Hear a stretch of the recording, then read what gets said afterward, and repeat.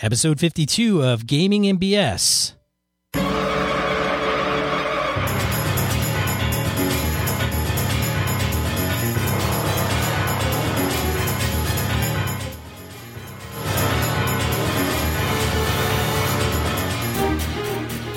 Welcome to Gaming and BS, a podcast about tabletop RPGs and other miscellaneous topics of geekery. I'm one of your hosts, Sean. And I'm Brett. Welcome back, folks. I can't talk. And for those of you joining us new, hello and welcome. Yeah, for those of you that have joined us on Blab this evening, we're doing a live recording on a new video chat platform, blab.im as in Mary. And little Twitter extension. Yeah, all you need is a Twitter account. So I let Misdirected Mark know, and we'll see if Chris and Phil like this format better or worse. Who knows? I don't know. See how it goes. Yeah. So and so for the folks that in the chat that have joined us recently in the chat room and everything, and those that are listening that will be listening to the recording, we may do this in the future. We may not. We're just giving this a go to see how it works, how the sound is, if it brings up a level of interactiveness that we're looking for. Who knows how it goes. But anyways, the reason I bring that up is because if we do it in the future, those that will be listening to the recording later, we will post links to, I think, Google+, Facebook, Twitter, for you folks to know. But we record every Sunday at 7 o'clock Central U.S. time. Then if we decide not to, well, then we don't. Not a big deal. Those that are in Blab that join us, we're probably not going to do a typical Blab where people are kind of rotated in to voice their opinions or feedback or anything like that. It's just Brett and I doing a recording, got a chat room open. You're all welcome to interact with each other and kind of go from there. So we don't mean to be rude, but of course, all we need to do is be recording a podcast for people to listen to audio, the audio version later. And we're kind of going back and forth to people in the video chat room and kind of what's going, it just seems disjointed if you listen to the show down the road. Kevin demands a MySpace account, so we're going to have to get one of those going. Well, that's great. All right, so let's get into let's get going, shall we, man? Let's do it. We have a show to do, man. Let's do. So announcements. Yes, announcements. I have one. Should I go? You should totally go. All right, man. So announcements, Gamehole attendees flying in for the con. Now, I mentioned this a few shows ago. If you're flying into Madison, Wisconsin for Gamehole Con in November 6, 7, and 8, and you've registered. So registration went live just this weekend, yesterday. Yesterday, yes. Yeah. So if you haven't registered, I'm sure it's still open. Go and what do you do? What are you doing here? Go and register for your events. Absolutely. If you're flying in and you're a fan of the show and you are not a crazy axe-wielding, psychotic serial killer, axe murderer, let me know and I will pick you up at the airport. Give me some notice on when you're coming in. It's got to be Madison. I'm not driving to Milwaukee or Chicago to pick you up.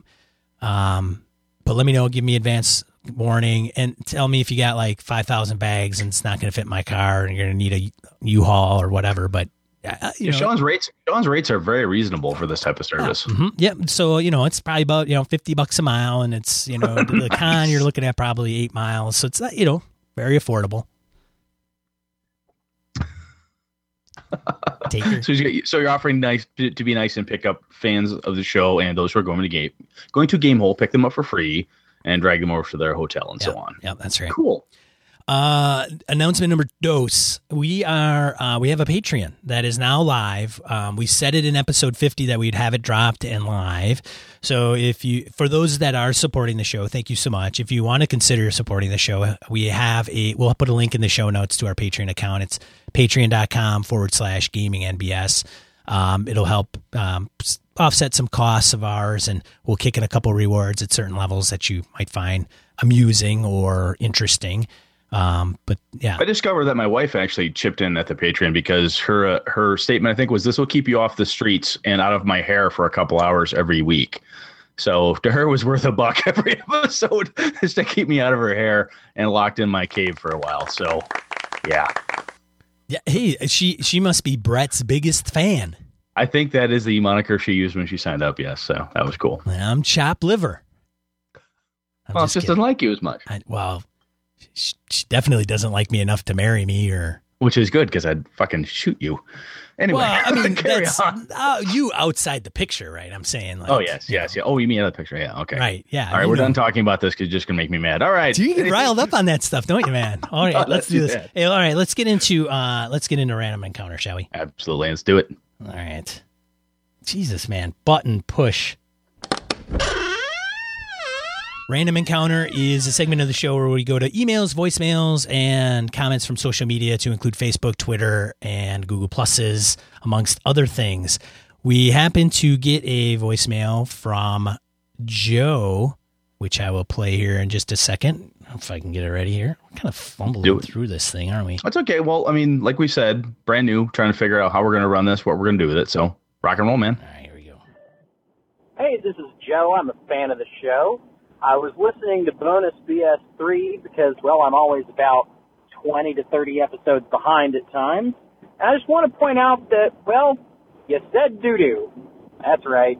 A 32-year-old laughing at you saying doo-doo. That's all. Keep up the good work, guys. All right, so what can we? So there you go. I mean, quality voicemail. It's that type of class that Sean and I bring to the airwaves. That's where. That's right. Doo-doo.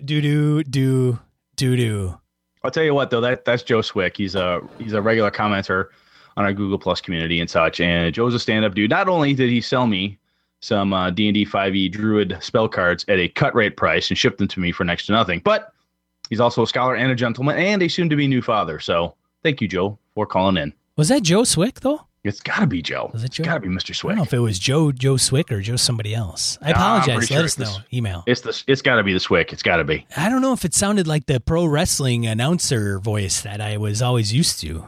Yes. All right. Fair enough. I think. Oh, yeah. You want to take the next one? Yes. Our last episode was episode 51. We talked about weirdness, different types of weirdness in RPGs. Excuse me. Kind of talking about like the Lamentation of the Flame Princess, Dungeon Crawl Classics, that type of thing. Even hearkening to a couple other bits and pieces. We happen to have Alex Kammer, the director from Gamehole, on with us when we bantered a little bit around that. So Nathan Pankey comes back and says, firstly, I think there's a big difference between weird and gonzo. Weird games tend to lean towards the horror genre. Weird West equals Western plus undead, demonic creatures, and infernal/outer plane beings corrupting the mundane world and its inhabitants, etc.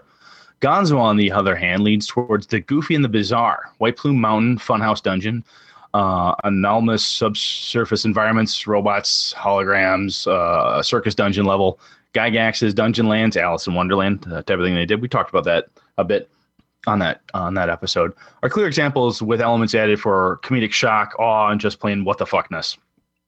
Lamentation of Flame Princess is weird in its presentation, but only gonzo in a few of its modules at best, where Dungeon Crawl Classics would be both weird and gonzo depending on who ran it. I can totally see that. As I've said before, I haven't played DCC, I've only read it, but the folks like Sean I've talked to and other folks I know who are fairly fanatical about it, they kind of borderline the gonzo and the weird based on Mr. Pankey's definition here. Appendix N, which is the old appendix from the back of the original Dungeon Master's Guide for AD&D that Gygax put together, had both of these types of books in its list. So Mr. Pankey goes on. Everything from Vance's strange post-apocalyptic science fantasy to, well, Alice in Wonderland are stated as D&D's major influences. And players were generally expected to read these works to understand where the game is rooted and how its founders play it. Heck, just look at D&D Zero E's LLB Wilderness Encounter table, and you have androids and Martians, green with Medusa and Ankeg. All that to say, I like my Reese's Warm with toasted marshmallows and graham cracker. Nice. One of these days, I'll give full gaming stories about my gonzo/weird sci-fi 5e game. So I like that definition, the difference between, and we hadn't pulled that apart when we discussed it with Alex, but kind of the gonzo versus weird. And I think I was leaning more towards the gonzo end of that description or definition than the weird version of weirdness, as we were talking about. Sean, do you have any thoughts on that, or what do you think? I got into a discussion with Spirit of 77 on Twitter I don't think that's exactly their handle. They do a Gonzo game. So they listened to the episode and were like, hey, I don't know if we were weird or what have you, because it really takes like the tropes of that year and like they turn it up to 11. So it's all, Dukes of Hazzard and holy shit. Okay. Yeah. So if you do Spirit of 77 RPG, you just by the cover of it, you'll kind of get an idea of kind of how wacky it is. And I say wacky in an affectionate way. Well, I think I shouldn't say cool. Well, maybe I should say cool. But anyway, Nathan's description, I think there's definitely two different ways to handle kind of the weird in one way or another in your RPG. And it's kind of interesting to see the different variations of the Gonzo versus the strange, right?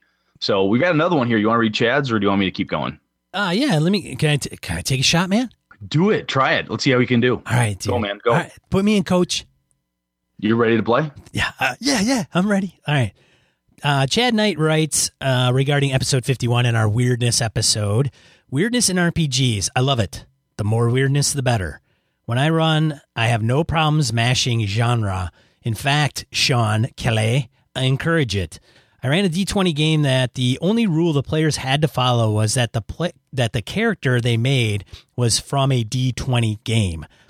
I had characters from D&D, superheroes, not sure of the game, awesome, Wheel of Time, etc. It was a blast. Even though at times it was hard to reconcile weapons and such, I had a blast, as I think the players did.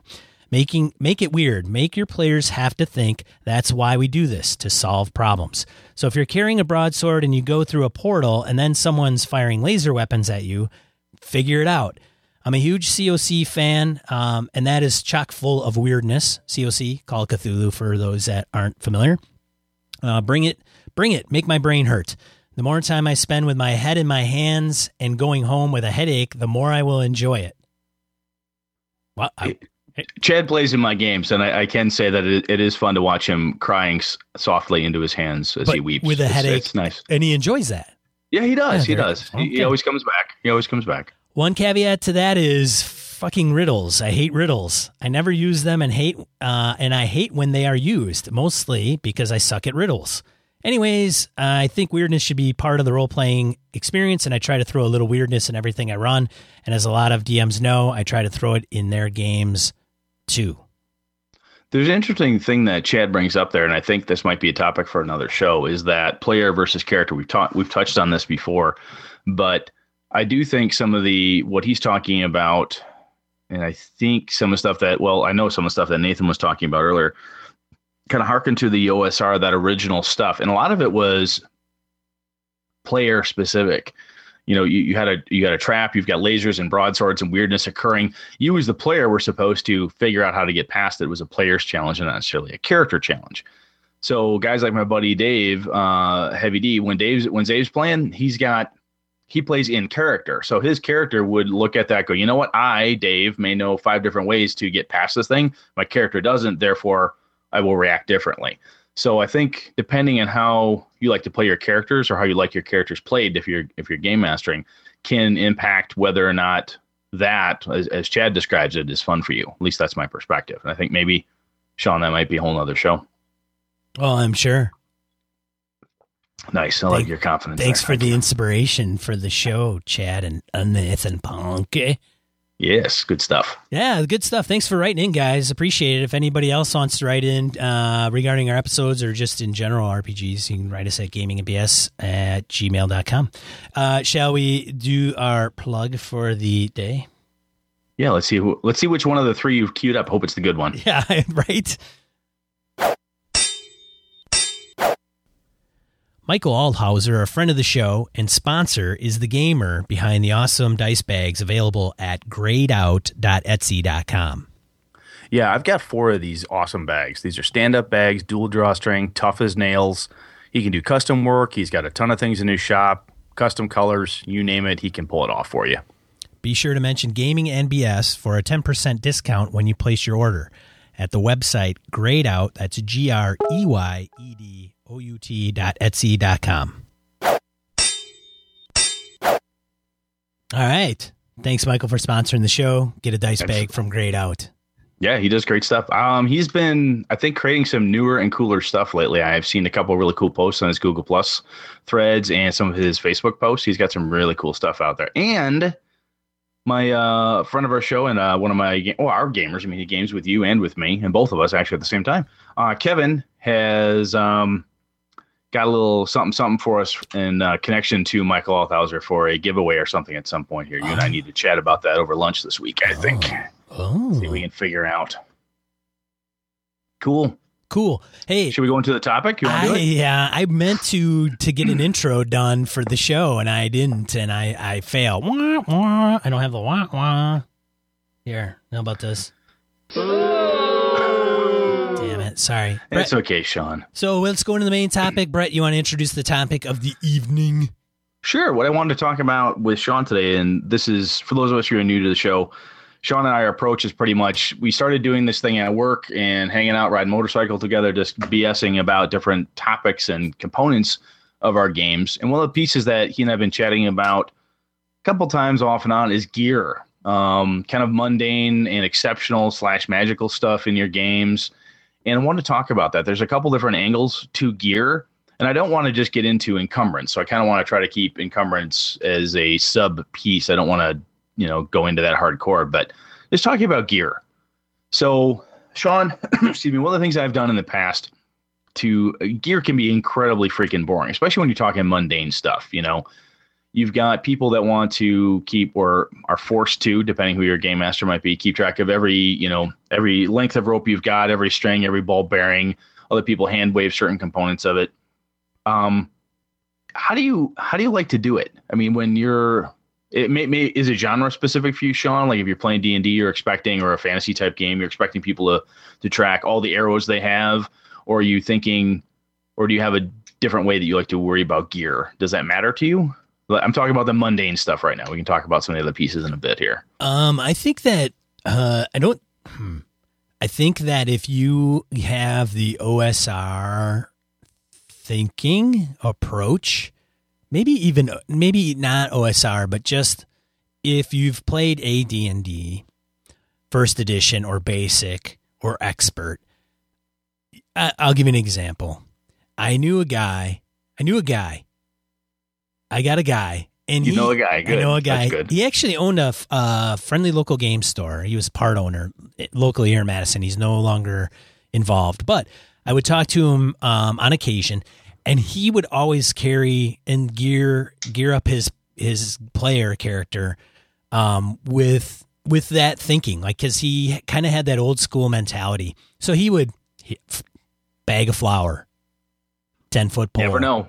If somebody's invisible, you got to sprinkle them with flour. Right. Bag of marbles. So when you say, hey, Sean, do you do mundane? I don't, but I should. But I don't know how much do you get carried away? Because with that, there's a cool sub piece to that as far as mechanics go. I mean, there's a thing in Gumshoe where they have preparedness, and there are other systems that I can't think of the specific names offhand, but they've got a mechanics that way. You're like, look, I would have a mirror with me. Spend a point, make a roll, good. What you use the mechanic, and therefore you have the thing that you normally would have. That's straight Gumshoe for sure, right? Absolutely, yeah. And then there's games like Savage Worlds, to my recollection, in that space, you don't track every individual bullet or arrow. It's kind of are you low on ammo? Do you have enough? Are you out? It's kind of big swaths, if you will, of tracking those individual components. And I have played with other folks before when it comes to mundane stuff. Like, look, you would have that. You totally would have that. Where you just kind of have an unofficial hand waving at the table. I know for me, I tend to do the hand waving component unless it gets crazy. And this is where the encumbrance piece will creep in when it comes to mundane gear. When someone's like, look, I would probably have, 5 picks and pry bars. Like, whoa, no, the fuck you would. There's no way. That sounds crazy. 5 pry bars? Is that what? Why would you have that? Because they're like, making the pyramids, and they want to outfit their other slaves that are leveraging blocks. Exactly. Wooden logs. That's what they do all the time. Yeah. But I think it's so I found that hand waving, some of that it speeds play. for some of the mundane things. And what I've done then to add a bit of concreteness, if you will, to that is when someone, I'll pick on Kevin. If Kevin says, hey, you know, my guy is a sorcerer or a spellcaster of some sort, I would probably have this type of thing. I'm assuming that's in my bag. I'll say, you know what, that totally makes sense. Write that down so we know in the future. And that's kind of how some of the characters that I've dealt with in the past, some players I have like to get really Nat's-assy detail with their mundane stuff. But those that don't, I'll look at them and say, that's cool. Write that down so that way we know you have it for next time we play, or that it's a thing that you usually carry so you don't have to, you know, come up with it again. So that's how it becomes concrete insofar as you ask me about it, we make the judgment call, and then they write on the character sheet and off we go. Yeah, and I think if you tie it into a narrative or tie it to something, like if you can relatively justify the reason why you would have that for what, you know, whatever that is, it can be really cheesy. You know, I have 50 feet of rope because I don't know, I was a fisherman or whatever. That's fine. Great. You know, just something, anything that kind of makes sense. But yeah, five pry bars, you know, well, they're 5 feet, you know, 4 foot long pry bars, you know. They each weigh 5 pounds of iron. No, you don't have all that. That's not going to happen. Come on now. Let's be so reasonable. I think even barring a mechanical, like in-game mechanic, like in Gumshoe where you have a, you know, the preparedness mechanic or something along those lines, you can get away, quote unquote, get away with it pretty easily. And I think for me, if nothing else, it's incredibly boring to sit down on a character sheet and write every little fucking thing that he or she may not have. I remember playing back in high school where my buddy Eric, the game master, would be like, is it on your character sheet? Well, no, then you don't have it. Oh, come on. Which is where guys like you were saying, you know, come on, I have a bag of flour. I've got 5 marbles. I have 2 mirrors. I've got a silver dagger. I've got this. I've got this. I've got this. You'd line it all out. I mean, I remember seeing and myself creating an entire loose leaf sheet of notebook one side with just crap that I would try to carry or figure out was all how much could a backpack hold and how much would what exactly would I have squirreled away in it. The other thing, so that's kind of just the mundane components of what could you carry and so on. The other thing that I found can be fun to make mundane things in a game more entertaining is to provide it with like a social status tag, if you will, right?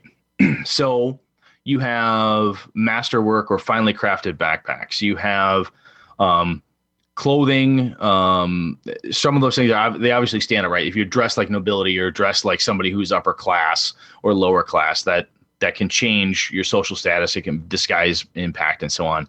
But even something like your normal swords, your normal guns, things that are small custom tools that you can give you social status, even within guilds or groups that you can encounter. And as we've said before, some of this stuff, it sounds good in theory, but until you as the game master, as the player, invoke it in play, it's of no use. So if you go there and you're like, boy, it'd be really great that my character has a steel shield with this type of covering, or it's made out of this rare metal, or I carry a specific type of pistol. My spy uses a certain type of cologne or whatever it might be. Cologne is a really weird one, but anyway, unless it has, it's the first thing that came to mind. I don't know why. Oh, Drakkar. Maybe I stink. Maybe that's a problem. Anyway, the point is that unless it has a play or has the opportunity to come up, and sometimes you need to, quote unquote, force as a player, say, hey, remember, Sean, game master guy, I do have, this thing, this sword, this pair of boots, this, really well-made suit of leather armor, which might help me negotiate with the leather worker because I clearly know quality goods. When I go to buy this gun, I talk to the guy and I use, because I happen to carry custom Kimber 1911 pistols. That's what my guy uses. When I'm talking to the dude in the shop, I'm using all the right gun speak or the computer speak or, the elite speak, if you will, about the stuff. Even when I'm buying or purchasing mundane things or looking at quality, I should know that because of my social standing and the type of gear that I like to have. Does that mean anything to you, Sean? Or are you thinking that's just, Jesus, Brett, you're making a mountain out of a molehill there? I don't deal. Okay. I don't deal with gear quite that elegantly. Oh, but I do think it's a pretty good approach. Do you incorporate that stuff, Brett? Like often, often, or is it just kind of like, oh yeah, somebody makes it up and you're like, oh great, that's a good idea. Sometimes it becomes the players will bring it out. So I have before, like, let me think of a good example. Zave's character was a druid, lived in the great city of Avalon in my fantasy world, and his family raised mushrooms. They were mushroom farmers in their farmhouse and their sub basement. They had all these different growing areas. It's a lot of shit. That's a lot of shit.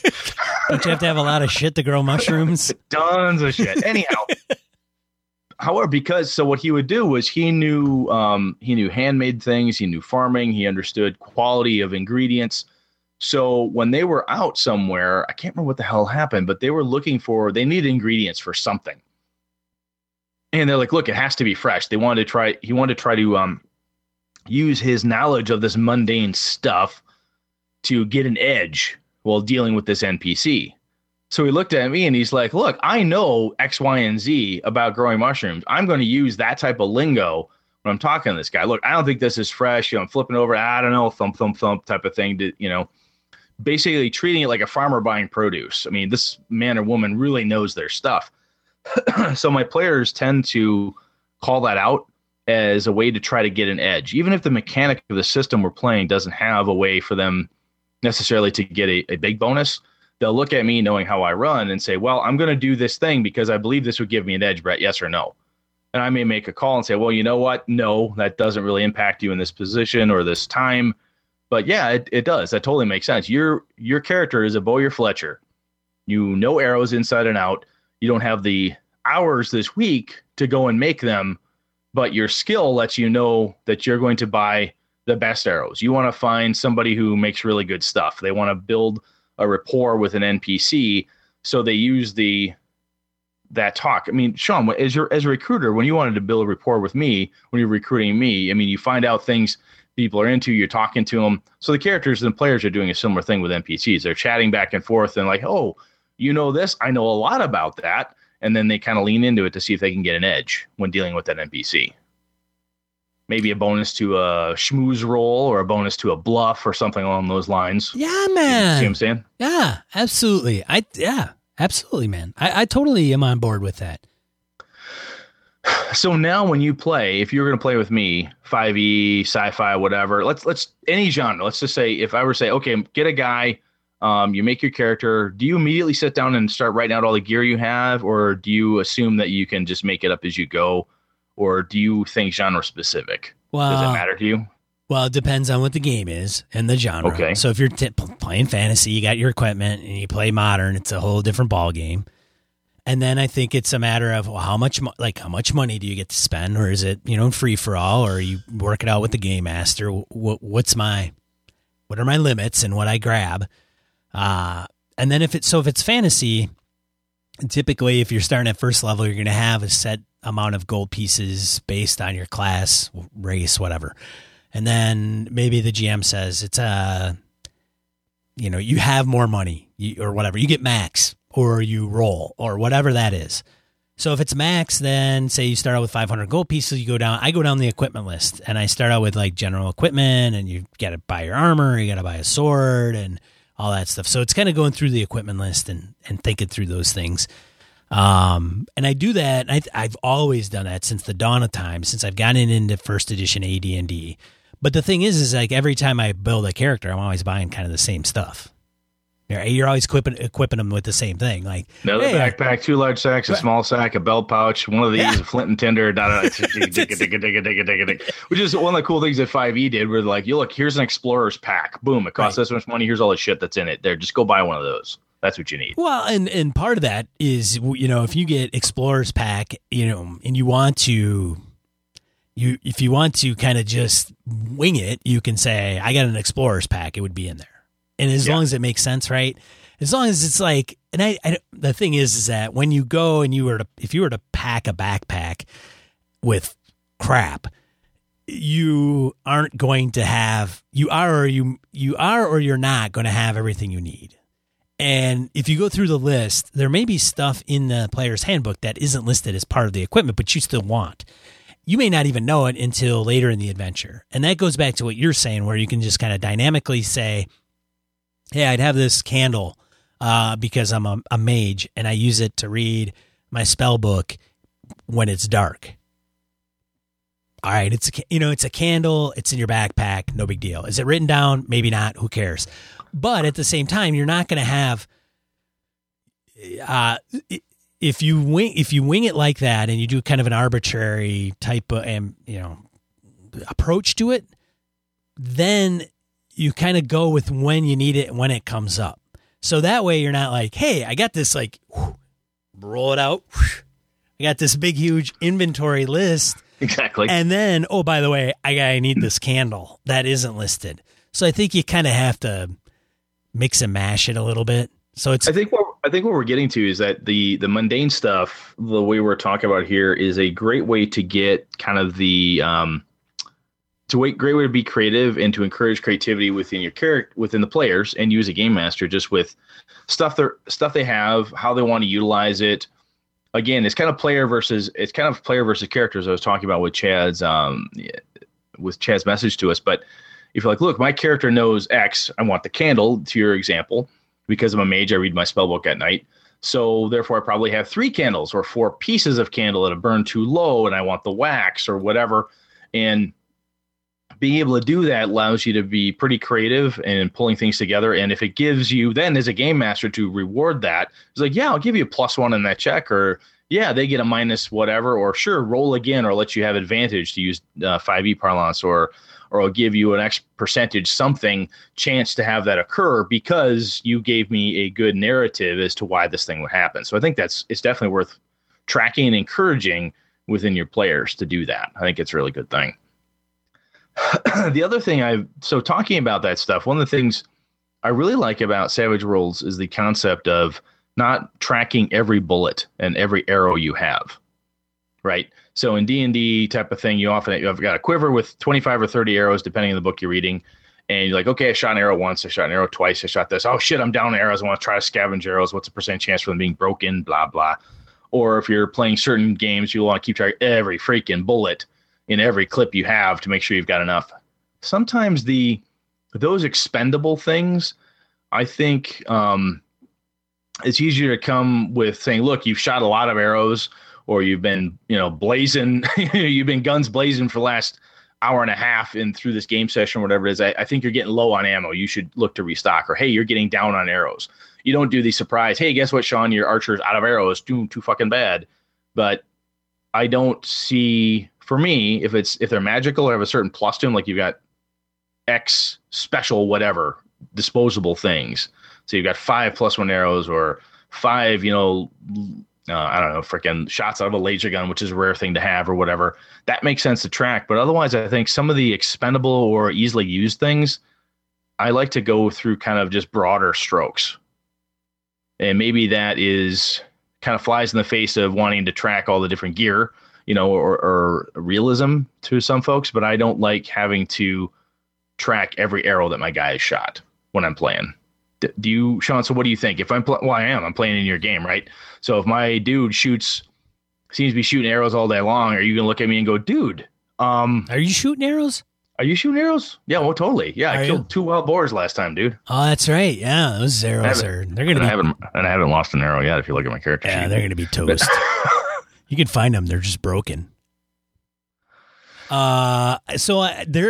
I am torn about that because, one, I think it creates story element. Like, oh, Brett's guy doesn't have any arrows. He's out in the middle of nowhere. He's recovered some, and some have broken, or some need repair, but no more arrows. So next encounter comes along. What's Brett's guy do? Oh shit, man! I got to whip out my sword and go to sword and board. So I think. But at the same time, do you want to micromanage the ammunition? I don't know. The nice thing about Fantasy Flight Games, a Star Wars role-playing game, is they just kind of do the, you have levels of, you have a success, you have failure, you have triumphs or advantage, and I don't know what the negative is. I can't remember. I can't always remember the mechanics because I don't play the game all the time. But anyways, anybody. But you're not going like laser blast by laser blast. I've used 5 shots out of a power clip or whatever. No, but you could use that as a disadvantage. Like if you fail your roll, what is the narrative of that? And all of a sudden, then you're like, oh, okay, I don't. Your clip or your power pack is empty. It's drained. Oh shit. Okay, it's gonna take you a bit to replace it, or that on your next turn you're gonna have to replace it. You're out of ammo. Oh, okay, done. But it takes an action or sets them back according to the dice and the results. An interesting thing that this brings to my mind here is that, granted, in a game like that where it's a mechanic, it's in the system. Now, what I was talking about, if I'm not playing Savage Worlds, I'm playing 5e or even World of Darkness or GURPS or anything that I want to use the hand wavy, yes, I do, or excuse me, no, I'm not tracking every arrow you shoot or every bullet you shoot. When you do that, I think as a game master, it's incumbent on you, because it's hard to come up with every little house ruley, because that's kind of what this is, right? Every little house ruley thing you do, for instances, about mundane equipment, and lay it out for everybody at the beginning. You may forget as a game master, oh shit, just so you guys know, I don't track bullets like that. Like after the first big combat. Oh God, I'm down 5 rounds. Look, dude, I don't care about that. Really, how do you do it? I think that's an okay discussion to have at the table. If after we get in a big gunfight, Sean, Kevin, and Dave look at me like, holy shit, I think we're almost out of bullets, aren't we? How many did you shoot? I, as a game master, can say, guys, just so you know, I'm not too concerned about that. I'd say you're probably down to, half your clips or a few rounds left. You're not out, but you're close. Okay, that's all I need to know. And then you can go off and play. So I think it has to be a warning if you're going to use this. If you listen to us and you say, hey, that's a really good idea, and God knows we might actually have a good idea in one of these episodes.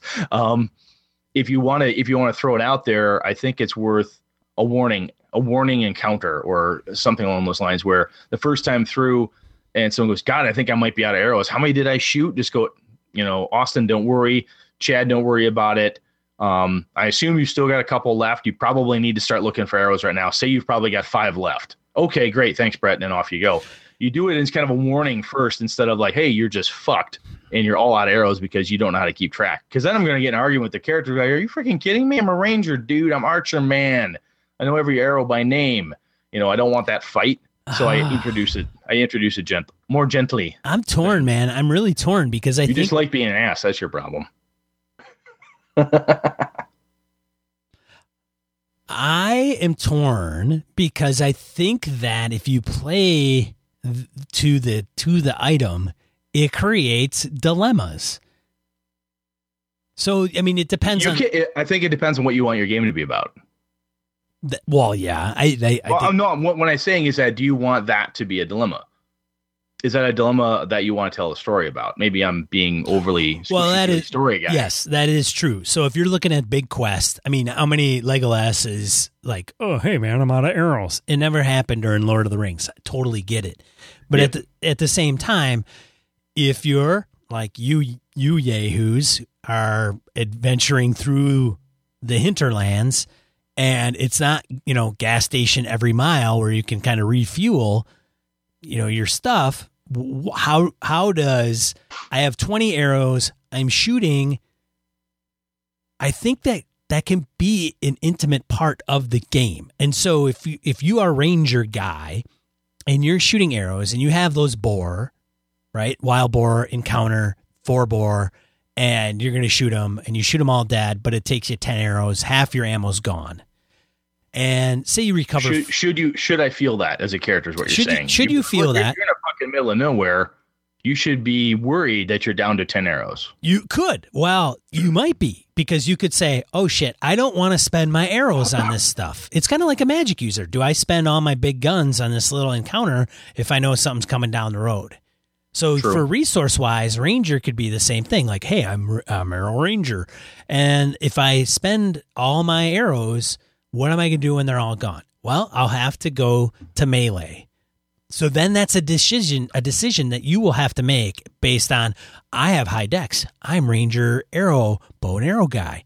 But now, shit, now I'm freaking longsword guy and I suck at the longsword, or I'm not as good. So then what happens is you adventure, and then all of a sudden you're like, shit, man, I got to get some freaking arrows, or I got to make some arrows. Oh, how long is it going to take for you to make arrows? So then I think when you're doing what you're saying, Yeah. in a deep adventure, I'm in the middle of the hinterlands, or I'm deep underground in some dark dwarven, dark elven, whatever it is, and resources should matter at that point. I could see that definitely. Or like, look, if you're behind enemy lines, you only have what you brought with you, and I could see making that matter and not necessarily hand waving it. And I think the way I would introduce that is that if you, Game Master Sean, my character's shooting arrows all day long, you're like, dude, how many arrows do you have left? I'd be like, well, oh shit, I haven't been keeping track. Well, how many did you bring with you? And I say 30, and you say you're down to 10. But you know what I mean? Then you can drop the, Deus Ex Machina and just go, you're down to 10. You have 10 arrows left. Really? Yeah, you have 10. And by the by, where the fuck you think you're going to get new arrows, Ranger Boy? Oh shit, you're right. You have. So again, to me, it's a decent warning mechanism to say, how many do you have? Oh crap, I've been bad. I'm sorry. Okay, fine. You're down to 10, or you're almost out of bullets. You have, well, how many do I have left? You have 20. And then now it's clued in on me. One, if I wasn't bothering to pay attention, then I can say, well, I guess my character was being a douchebag and wasn't thinking that he was just spraying and praying with his assault rifle like a dumbass, Well, guess what? I'm behind enemy lines. I should have been conserving ammo. God damn it. Well, I think that it can play a role in the story. So what is kind of like... That's what I'm saying, is right. When you do that to me, it suddenly becomes something I care about. Well, not only that, but it's kind of like you have to make a choice. So then it's a matter of like, if I'm in an encounter and I'm going to have to kill this thing, I have a higher percentage of killing it with my bow and less with my sword. But if I don't kill it with my bow or arrows, and then I do, there is a chance that I am blowing my wad on using the missile weapon. And what does that happen? Dropping goblins all day long with my bow, blowing an arrow each time. When really, were goblins the right use of my resources? Really, well, exactly, and it's more resource management at that point. But however, now not to get into the weeds and get real anal about it, but I think. Okay, so you look at it and go, oh shit, what choice do I make, and blah, blah, blah, and all this resource management crap. But then it's like, what happens when you get down to food and some of those supplies and your backpack starts to run low and you've been out in the wilderness and you're not quite sure where you are and you're not sure where you're going. You know that like the outpost that you just passed was 2 days back and you're at this point, right, navigating. So if you go back now, you'll be fine. If you push it. I went out with a week's worth of food and water, and I'm 2 days out, and I've been here for 3 days, so that's 5. Fuck. Right. So then what happens? Is then you got to make a decision like, well, we could go west and hit the river. It's a day's journey, but we haven't been on that path yet. We don't know what we'll run into. Or we could double back to the outpost, or we could hope to hit the lake in a day without running into any issues. But when you start running into that stuff, I think then it's a much, I don't know. Then I think it starts playing a role into the story. I think the interesting thing that gear can bring to your game when we're talking about this more granular, maybe granular is not the best word for it, but this tracking this resource piece. It's kind of like, so if you play Gumshoe or some of those games where it's resource intensive on your character sheet, even like, look, I only have so many points in the thing, so many dice to use. I'm using them up. You're watching that. And now if I'm also making you watch the number of arrows you shoot, the bullets you shoot, how much food did you bring with you? Do you have enough clothing and all that stuff? It lends itself to a grittier, and I'm going to say a kind of less heroic, quote unquote, type of game. If you talk to guys like Sean Patrick Fannin, who runs his Shintar stuff, big Savage Worldsy thing, Savage Worlds is not geared as a system. And this goes to the misdirected Mark Boys Play Better Games, damn it. If you want to play a game that has your tabletop RPG that lends itself to this kind of noirish, gritty, quote unquote, more realistic approach to combat, doing this, what we're talking about here, watching the resources makes sense. I think what you have to do is you've got to find a balance that you as a game master are okay with. And also you don't want to make it a big accountant drag where everybody has a huge fucking spreadsheet on every piece of gear they have. And I used 5 ounces of flour and I ate 3 sandwiches today. And if I eat 2 tomorrow, I can make it, you know, you don't want to get that fucked up. Right. But I've been backpack camping when I've been out for a while and I didn't bring enough food. And you get out to a point like, all right, so we're going to skip breakfast today so I can eat the last day before I have to leave. You know, I've been there and it sucks. But anyway, where I'm getting at is it's the too far meter. You can hit it. And I think only you and your players are going to know when that happens. And when your player, if for no other reason, when your players pull out a big ledger, you know, and start running adding machines in the background to try to figure out how they're going to make it the next 3 weeks to Thorbrandor or wherever, then you probably have gone too far. Yeah, maybe. Yeah, maybe. Or not far enough, says Sean. They need to learn. I don't know, man. I think if I wanted to run straight AD&D, because it doesn't have like the skill breakdowns of today's modern traditional role-playing games like Paizo or D&D. Like if you wanted to get really kind of, you guys are wandering out and what are you going to make as a decision and all that stuff, and it's part of the journey. I don't know. Part of me is kind of like into that, or it could be interesting. I mean, hey, we could go through the mountains or we could go around them. Well, what's the advantage? Well, if we go through them, we're going to, who knows what's going on in the mines of Moria. And then if we go around them, well, then we got to deal with the weather and the elements and all that other crap. Hey, players, up to you. What do you do?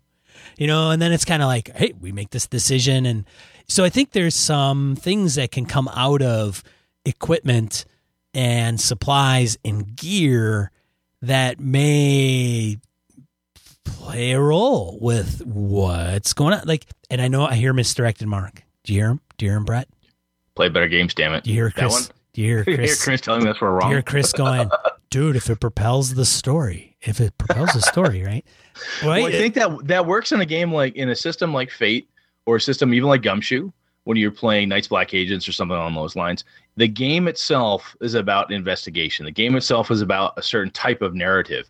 And if that's what you're after, I think I would be hard pressed. I've not played Fate. Sean, you've played Fate. Maybe you can correct me on this. I think I would be hard pressed to have somebody who really wants to play a Fate game or even a Savage Worlds game or one of those types of games to sit down and say, look, I want you to tell me how much food, how many days worth of food you have, how much water are you carrying? Yeah. I don't think Fate gets into the weeds like that. That's what I'm saying is those, if you want to play this type of game where resource management matters, I think you need to play the type of game that fits. Not that D&D is better in this regard than Rollmaster or I don't know, GURPS or whatever, but I think you need to really make it work, you need to have a system where this isn't so foreign feeling, right? If you're playing Call of Cthulhu, there's a certain, you can track bullets or and how many idols of the horrible forgotten god you're carrying with you. But I don't think that game is not designed to be, at least the stories you tell with that system are not designed to be a resource grinder. Fair. Should we beaten that to death? I think we've beaten that one. So holy shitballs.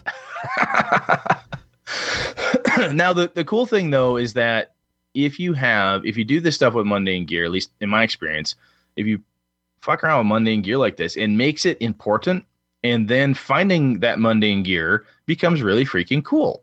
And it has that ability to take the Monty Hall treasure hoard thing where every time you kill 5 orcs, you're looking for, no +1 swords, fuck them, I chuck them. No decent armor, I get rid of it. Where in this case, you'd be going around saying, look, I'm going to scrounge for arrows. Okay, good. They're orc arrows. They're not as good. Yeah, I know. Range is halved, you'd say. I'm like, all right, fine. Range is halved on orc arrows. Fine, I'll deal with that. Do they have any leather armor? Yeah, it's really crappy. That's okay, because I think I could repair my backpack with that crappy leather armor because I lost it. I could scrounge something together. And I think the cool piece of profession leather worker. Exactly. Cloth, you can make things out of clothing and so forth. I tend to like my fantasy to be low magic, more gritty, more noir, if you will. And I don't like super high magic. And one of the ways that I do that is by making, as we've been talking about, the mundane stuff cool. And in a tactical situation, what you're like, okay, great, it's a resource drain, blah, blah, blah. But now when it's reward time, when the guy cuts you a deal and says, look, if you buy the kick-ass backpack, I'm going to throw in 50 feet of silken rope just to seal the deal. You're like, oh, fucking hey, dude, 50 feet of silk rope, that's half the way done. I will take that right now. Shell a little bit extra for that because I'm getting the rope for free. I don't play with GMs like that. No. Hell no, man. They don't give me shit. Motherfuckers. You're the wrong group, man. Excuse me. But even with, so you look at James Bond.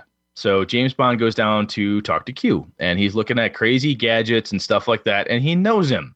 And basically Q goes, all right, here's an exploding pen. Here's a watch. This isn't standard issue, but I like, here's some stuff. Yeah. Now, it's quasi, in a D&D sense, it's magical gear, but it's not that impressive, right? It's a small thing that shoots a narco dart that knocks somebody out for a few minutes. It's not, you're like, okay, it's a one-shot thing, but it's coming up in the story. Dude, it's super cool in freaking espionage RPGs, man. I know it is. So what I'm saying, Q's awesome. Hell yeah, man. But what I'm saying is that you can have that type of a feel with your other mundane stuff. You're talking to the guy at the arms dealer, or you're in Shadowrun, you're working a trade or something, and you get a deal on ammo. You buy the gun, he gives you 2 extra clips. You buy this, you get that. And you don't always have to have magic or super kick-ass swag to go with every loot pile, whatever the loot pile is defined in the game you're playing. But if mundane shit matters when you're adventuring, then mundane shit matters when you find loot. So I think it's a cool way to spice up that stuff. There is an economy behind it, yes. I mean, you could build it into it. Yeah, absolutely. Yeah, that's what I'm going. Yeah. Thank you. Economy's, well, shit, that was a hell of a lot more succinct. I was just going. Glad you stopped me there. Yeah. Economy, man. Economy. Thank you very much. Do you do, have you done this before? And this used to be a thing. You said doo-doo. Doo-doo, I did. No, Joe Swick's going to be giggling away. Hee hee, ha ha. Titter. Have you ever played where you've dealt damage to armor? This is a big one. Oh, you were shot 15 times in your Kevlar vest. That vest is useless. Oh, you were smashed by a big ogre. That plate mill's gone. Have you ever done that? No. I've tried it, and I've never successfully made it work. No, but I know how to piss people off in Pathfinder or 3.5. Rust Monster? No. Heavy Sunderer. Oh, Sunder. Improve Sunder. Like, just Sunder, and then everything, you're just, breaking the shit out of everything. However, as a GM, to counter that, you're like, oh, you Sunder? Okay, great. And then at the end, you're like, hey, is there anything we can grab? Sure, that +1, +2 sword that you wanted? Yeah, it's broken half. Nice job, dickhead. Because you wanted to go crazy breaking all the shit. Nice. But I mean, so, yeah. There were some old Dragon Magazine articles back in the day that talked about how to, basically a way to, and we talked about this in our money episode, how to drag cash off the party, or you had to upkeep your gear. It is a way to get rid of money from the party if they end up with a surplus of it, which shame on you. Never let them have a surplus of anything. Never let them have money anyway. No, never take all the money. But I have yet to find a decent way in an RPG, and maybe I'm just missing it, and it is in the games I'm playing. I'm just glossing over this piece, but to track damage to gear. I mean, it used to be, I remember when someone hit me with a fireball, it's a friend of mine be like, roll saving throws for all of your equipment. You'd be like, oh, fuck. Really? Oh, yeah. You get hit by a fireball, man. Everything's like torched. You got to figure out what survived. Yeah. And if you had a list, this goddamn long as my arm, like, okay, spend the next half hour rolling 20-siders to see, what does paper save? Oh, yeah, I got 20. My scrolls are still here. That saving throws for like different class items? Everything. Yeah. Everything. Awesome. Glass, steel, whatever.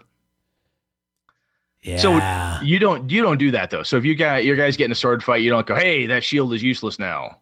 You've never done that? No, I haven't gotten, actually with a lot of the gear stuff that we're talking about, I haven't enforced ammo and how much you have. I haven't enforced damage. Now the thing is that when you bring up damage to gear, wow, then your mend spell as a wizard comes into play.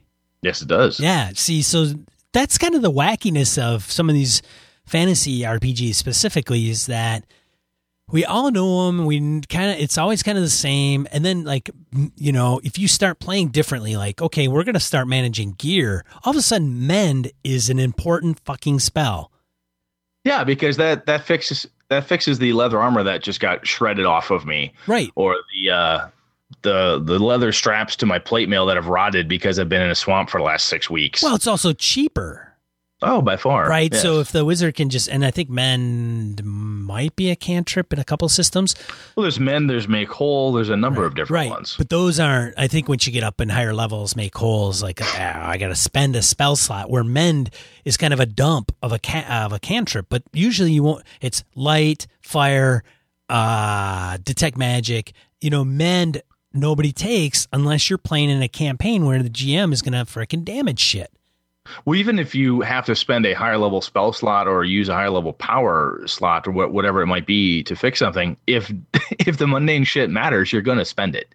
It becomes worthwhile to spend that point on that higher level make whole spell or whatever that might be to fix all the shields in the party, because the fighters and the clerics they need their goddamn shields. So it's a good idea to do it. I can see that happening.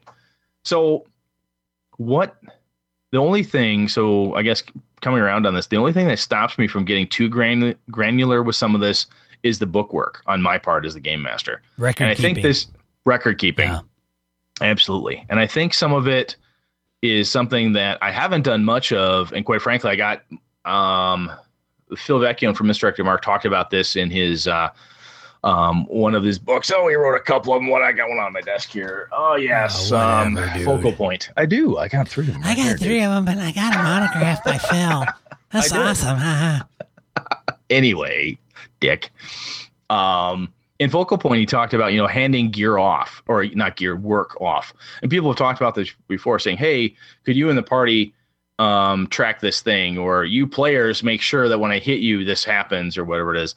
It's when you get, that's where I guess I was trying to get to before, is that if the record keeping gets to be too much, then I just fade away from it. I'm not going to do it. I can start out with all the greatest intentions ever, but if the record keeping becomes too much, I'm not going to do it. It's not that it doesn't have to be that difficult though, especially like with arrows. I think even in first edition AD&D yellow sheets, if you had a quiver of arrows, you had the little circles you just check off. And then that would work. Once it's done, they're gone. I mean, and maybe it wasn't AD&D first edition, but it may be some of those espionage modern games where it's like a clip of 30, a clip of 20. So when you're like, roll and I'm shooting 3 times, you knock off 3 bullets or whatever. So I do get bookkeeping is a factor and can be a major pain in the arse, but nonetheless,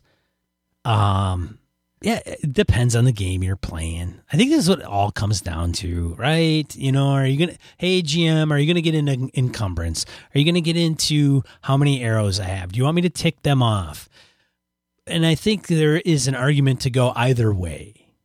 True. It's like, do you want this kind of game? Do you want like decisions to be made on this? Or is it kind of, so here's kind of that level, right? It's kind of at the ground level. And then as you want to up it to like kind of a fantasy epic, like, hey, we really want to save the world or whatever. Yeah. Then you're upping it. And then all this crap down here doesn't matter. Then it's kind of hand wavy crap because it's like, because Han Solo never checked his blaster for, do I have enough shots in my blaster clip? Yeah. Stormtroopers never reloaded. That was never a thing. Right. But when is I'm going to reach in and freaking pull out my pistol and click. Oh, yeah. Shit. Now, the cool thing, one thing I didn't mention, which I think is a little bit different than gear, but to talk about ammo and that piece is when you play Spycraft and you roll a 1, because they have, what is it, points? There's points in there. It's not fame points. Yeah. Anyways, you can spend it's like a Benny. You spend it to activate the critical failure or the critical hit. So if you roll a 1 and I'm the GM, I'm like, shit, man, I'm going to spend it. And guess what? You ran out of ammo. You click and then it misfires, or there's no, the last round you shot was the last round you shot. it's done. You click. Oh, fuck. Okay. Now I got to reload. And the next round or the next action is I got to reload. So that takes that up, that economy of action. Okay. Action economy, as Mr. Ink Mark would say. I see. You know what I'm saying? Does that make sense? It does. I think what I'm hearing us say here at the tail end, I think we can move on to die roll here in a bit. Yeah. Well, what I'm seeing here is that, at least to me, if you don't have, this is like a lot of discussions we'll talk about, like at the table, you want to have those expectation settings, all that crap up front. Crap, excuse me. That's a bunch of shit. Anyway, when you have that discussion, this is one of those things that you can bring out in play. The first time after the first combat and your ranger shoots a bunch of arrows, your Black Ops guy riddles the wall with 9mm bullets. Your mage, we didn't even talk about spell components or whatever, and your mage casts 5 spells. To look at the game master and say, you know what, we forgot / I didn't ask you. I'm curious as to how you run this. Or you as a game master realize, shit, I forgot to tell Sean and Chad and the guys that keep track of all your arrows, boys. I know we didn't keep track of it this time. Let's say those of you who shot her down 4 arrows will just keep track of it from here.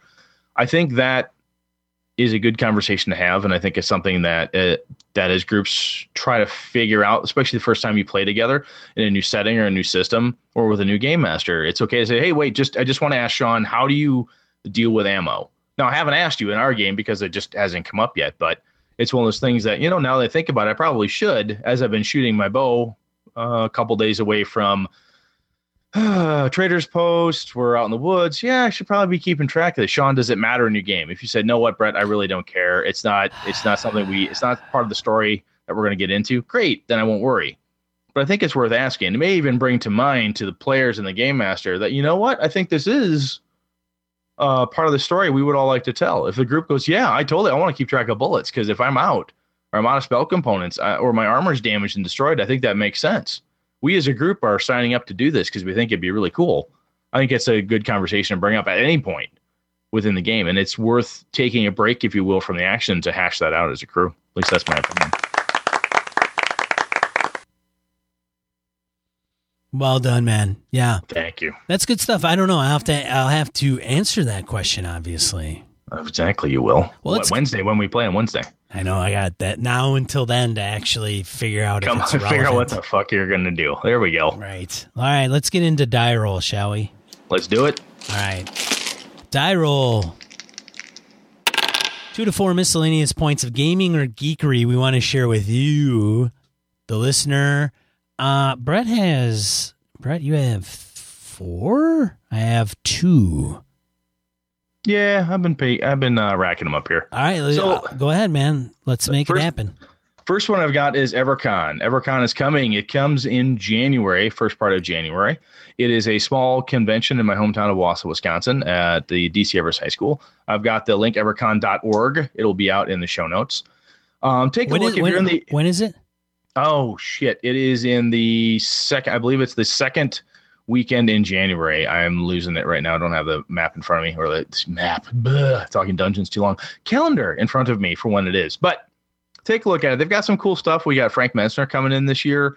We got one of the Men in Black from Steve Jackson Games going to be there, and the artist, I cannot remember his name, the guy who did Hack Slash comic book, is going to be there. Should be kind of cool. It's a pretty good sized con. I mean, last year we had 1,100 people showed up, individual tickets sold. Yeah, I might go up there and kill a bunch of characters. Teach those kids, teach those kids a lesson or two. Hard knocks. Not everything's easy in life, kids.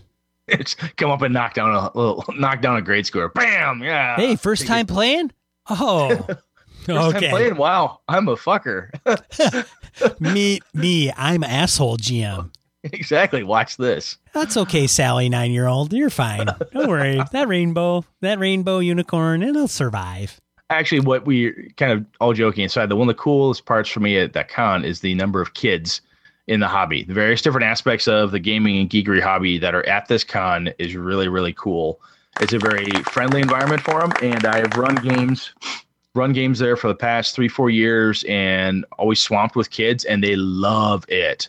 They love games, and it's a lot of fun. Tons of fun. All right, number 2 I have Misdirected Mark, their last episode 171, they were talking about teamwork from a mechanical breakdown. Yeah. And I thought it was pretty cool. I threw a couple questions at them that I'm hoping, I know they're going to talk about planning and some other stuff in an upcoming episode, but the concept of the teamwork mechanic, I have found that I don't necessarily use it as written quite often.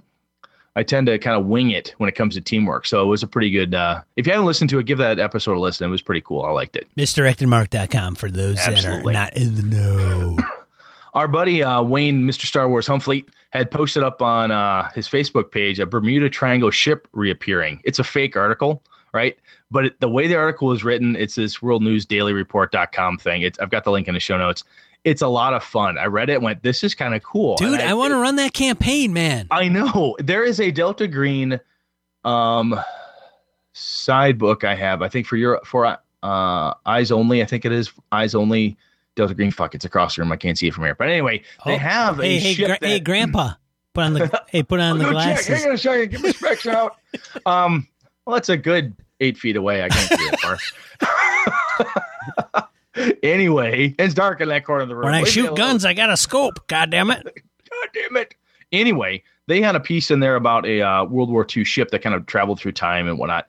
But it's really cool. And as Sean said, this is it's solid Game Master fodder. It would be a great adventure. The last one I have, number 4, Lost Tunnels Under Liverpool. BBC.com has a really cool link. There's a bunch of tunnels that folks found under Liverpool, England. Not sure what that's about or what it was used for. But as a guy who likes Bookhounds of London, the sub set within Trail of Cthulhu Gumshoe game, it's really cool. It's a fun little piece. Yeah. Sean, over to you, sir. New, which is the Northeast Wisconsin GameCon. Oh, pardon me. It was formerly known as OshCon. So if you're in the Wisconsin area, Oshkosh. So because they're like, Oshkosh, I've heard of Oshkosh. I don't know where I can pinpoint that. I've heard of Oshkosh Bagosh. Bam, Oshkosh Bagosh. So Oshkosh is an actual town in Wisconsin. It's up near Lake, was it Waubesa? I think so. All of this means nothing to anybody who's not from Wisconsin. Whatever, dude. Just get to the point. Look up on Google Earth. You can totally find Oshkosh, Wisconsin. I swear it's not fake. So there is a gaming convention at Oshkosh. UW0 is there known as, because it's UW Oshkosh. Oh, yeah. But they usually call it UW0. I see. But anyways, it's a game con. It's a lot of board games, but I've run RPGs at that con before in the past. So that's coming October 9th to the 11th in Oshkosh. So if you're in the area, check them out for sure. Number 2, Hasbro. So the folks that are the makers of D&D, and then like the wholly owned subsidiary of Wizards, but Hasbro, who owns like all the board games, American anyway, is holding a contest to design a party board game. So it's at HasbroGamingLab.com. Link in the show notes. You can submit your idea and become the board gaming design god chosen for Hasbro. I know some people have actually submitted, a couple of people that on Google Plus. Well, at least one was like, hey, submitted, done. I'm like, seriously? Yep. So if you're interested in busting out your board game chops for Hasbro, it's a great opportunity to break in. Sweet. Yeah. I think that's it, man. That's all I got. That's it. I think the Blab beta here worked pretty well. You think so? You like it, Brett? It was interesting. It was nice to see. I like the chat room. I was a little nervous about it there, especially when Kevin was on there. I was a little worried he might get kind of crazy on me, but not too bad. Yeah. I was wondering. It was pretty good. I was wondering how it would, how it, how. I think as we get our arms wrapped around this thing, we can get a little more interactive with folks too. This is pretty cool. Yeah, I think we might we may just do a blab, and like an RPG blab where we just rotate them in and out and talk about role playing games. And maybe we record it. So here's one thing that I did not do, and I totally failed. Epic fail. Rolled a 1 on my freaking podcast check. Standard Sean Kelly maneuver. I did not hit record in Blab. So I hit record like when we started we were a few minutes into the actual topic. So it'll generate this. I asked a couple people how long this, like if we record the blab, how long that's good for. And it may be only 24 hours. It may be limited. I don't know. But it doesn't matter because we recorded this and you can find it at gamingnbs.com. And it'll be launched on Tuesday at noon. Yeah. For podcatchers everywhere. All right. And the closing music is done. That's okay. And that's all right. If any final words, Brett? No, I just also want to say a big thank you to our patrons, our utter BSers, Cthulhu, Joe, and Jeff. Thank you guys. Really appreciate it. Always helps us get things nailed down. Yes, thank you for supporting the show, those guys, for sure. And everybody's supporting the show. We appreciate it. So I will, I queued up the outro again. Because I think it's cool. It sets a mood and a tone. It does. Anyways, moving on. Hey, if you find this interesting in the least, want people to find us on iTunes, the best way to do that is if you go to iTunes and leave us a review. Don't have to even write anything. Just pick a few stars or 1 star, 4 stars, and it'll help us out dramatically. That's all I got to say. Brad, anything? I think we're good, man. All right. This is Gaming and BS. I'm one of your hosts, Sean. And I'm Brett. Good night. Good game and all.